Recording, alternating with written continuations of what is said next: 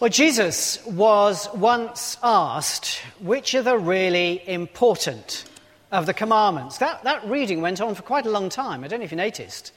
And Jesus was asked, that's all right, but it goes on a lot. Can you give us a kind of short version? And he said, well, there's after loving God, which is the first set, the really important thing is to love each other. You see, Jesus looked at all the stuff in the commandments and said what it all amounts to is love. See, in most of life, people get together because they are like each other.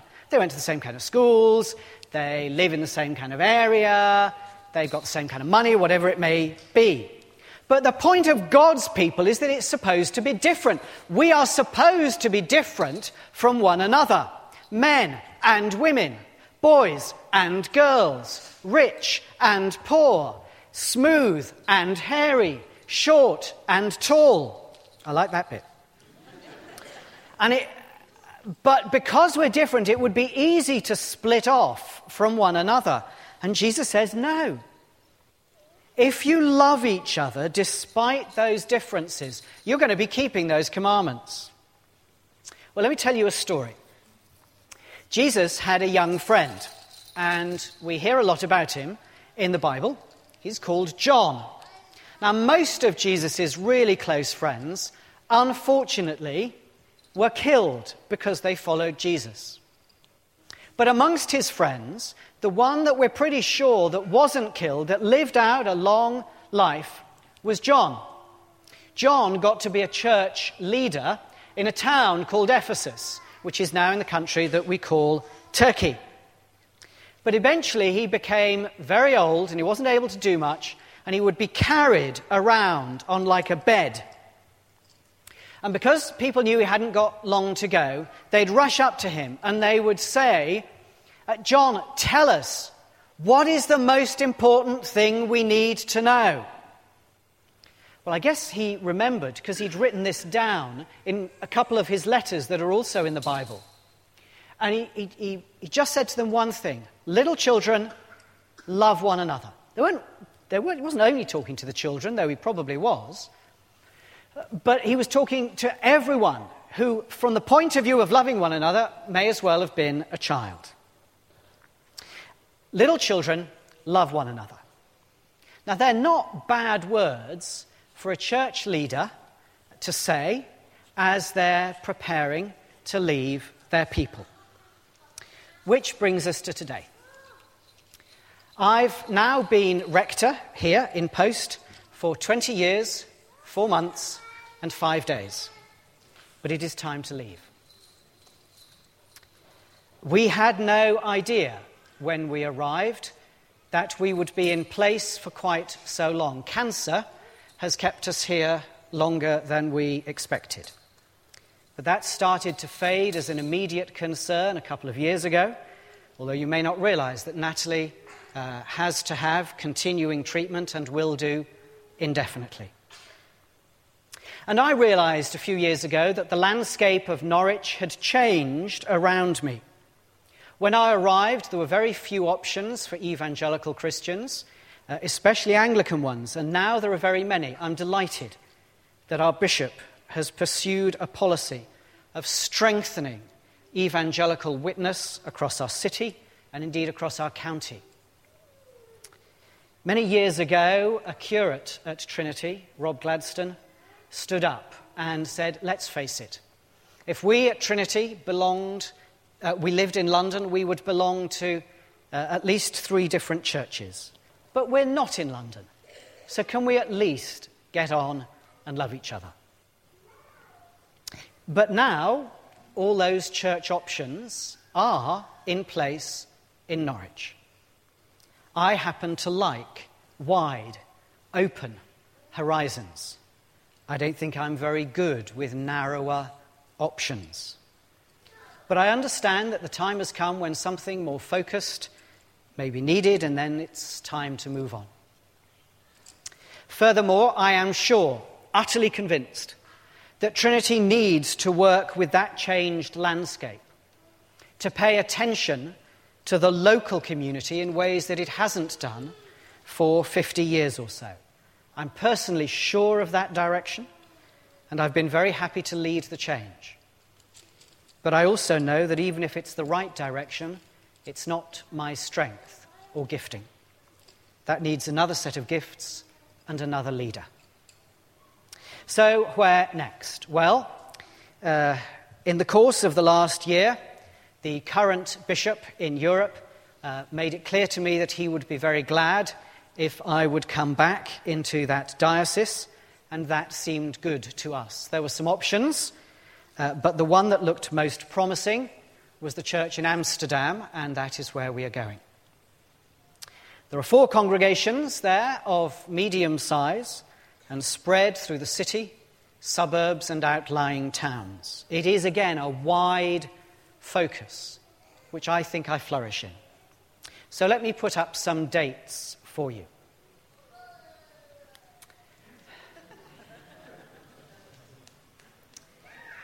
Our house is apparently 4 meters below sea level.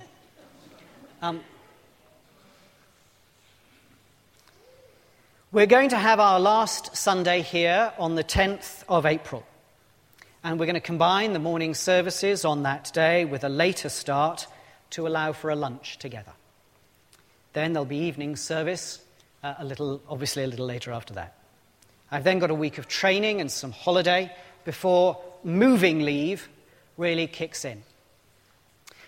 We expect to move around the 9th of May, and then my licensing service is fixed in Amsterdam for the afternoon of the 22nd of May. And I remain formally the rector of Holy Trinity until the 22nd of May. And the processes of looking for my replacement can't start until the day after that.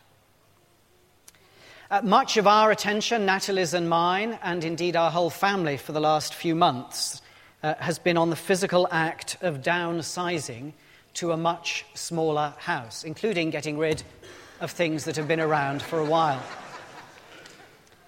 I'm sure it will be good for our souls, but it is hard to say goodbye to things that we have cherished or have special memories of Norfolk for us, just because there isn't going to be any space. And so we're going to be having a mega house clearance here in this space on Saturday, the 19th of March at church, with much of our stuff available in return for donations to chosen charities. Now, you're not going to remember all of what I'm about to say, but I do want to say a little, and we will say more over time, about what happens in respect of replacing me. The Church Council is utterly key. That is the body that is going to be deciding on the job that needs doing and the kind of person who will best be able to do it. The council then appoints a couple of people called the parish reps and says, now go find that person. They work with what are called our patrons, who are like our sponsors, and they manage the process. In our case, the patrons are the Church Pastoral Aid Society. One of their staff, James Lawrence, came to preach recently, and that was not irrelevant. They guide and work with the representatives. Now, a wise council will ensure that a profile is put together only after there's been a full consultation with the congregation. But it isn't a democracy. It is the council, your elected representatives, who put that profile together. And even now, it's worth saying that it's all going to take a while. It doesn't even start till I've left in May. And a normal process can take anything between 10 and 18 months. It's really important not to rush. There's going to be a desire, of course there is, to have someone in post as soon as possible. But we're talking probably about the next 7 to 12 years. So a few months more is okay. It's important to take the time to breathe, to stand back, and to ask, what direction is God asking us to take? You will have my prayers in that, but only my prayers. It is a strict rule that I am in no way involved in the process, and I am very glad I don't want to be. You've got a great council at the moment, and they are in a good place to discern before God what is needed. Now, children, if there are any still awake, I'm afraid this is all rather dull for you, although you will perhaps remember the day not only that Phil Courtier took an axe to a tree trunk, but the day the rector said he was leaving. But I am glad you are here. I hope that those who are thinking about the next rector will talk with you as well about what the church needs, because you matter very much. Certainly you've mattered to me, and I'm glad we're all together today. And let me say finally something about the period between my leaving and the new rector's arrival. It is rather convenient and no doubt part of God's plan that we have a curate who is finishing his training right now. Will emerge, as it were, from his training period at Easter. And he's going to have day-to-day responsibility for pastoral issues. But he's not actually in charge. And that's mostly to protect him from inappropriate expectations at a time when there's a lot to do. The ones in charge are the church wardens, because they are, after all, the officers of the bishop in an Anglican parish. You'll know they are already undertaking a great deal, not least since Steve has retired. And I hope there will be a huge increase, and I do mean huge, it needs to be, in the voluntary service that everyone offers to our church, to relieve the burden on Will, who will still for a while have nights broken by Timothy, and particularly on the wardens, who may themselves well be involved in the selection process. I know that in most parishes, and I've been a rural dean, so I know how it works. I know that in most parishes there's a tremendous sense of pulling together at a time like this, and that will be greatly valued. But there's no getting away from it. It is a tough time ahead. But it is also a new opportunity to depend on God and on what his plans may be, to breathe new life, fresh air, new vitality into the church that, after all, is his design and his body. There will be stresses, because passions will run hot. Some will say we need to go this way, and some will say no, we need to go the other. And some will be convinced that we simply must, beyond all question, go both ways at once. I don't know. And they may be right. They may very well be right. I suspect that brave decisions are going to be needed. But the test to apply, as you, the congregation, hear different voices in your coffee times, and as conversations come out from the church council, the test to apply, I suggest, is this. It comes from our reading and what Jesus does with it. Is the voice I am listening to one that loves one another? Amanda is going to be leading our prayers now, but I'm guessing that because she is a church warden, she won't find it very easy to pray for herself and for Mike in this coming period. So will you let me end this part of our time together by praying for our church wardens and for their service under God?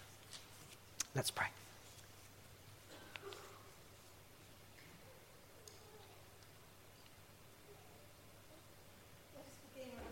Silence to welcome God's presence. Are you going to pray? Sorry. You're going to go. Sorry.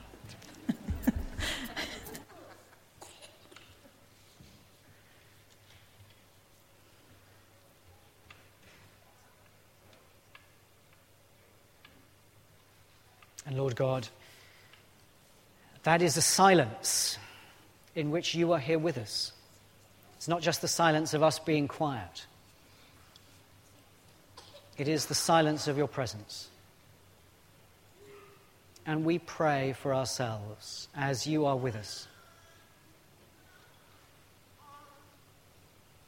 We pray for this church in the months that lie ahead, and particularly we do pray for Amanda and for Mike. We ask that you would uphold them. Pray for Amanda particularly. She's recently started new work. And we pray that you would fill this church with a fresh spirit of longing to see your will done in our area and this parish and place. And may that be a spirit that serves and picks up what might otherwise get dropped in these months. Bless Amanda and Mike with a spirit of discernment for all the weeks and months that may lie ahead. And let them know of your good and delighting purposes for the church for which Jesus died. Amen.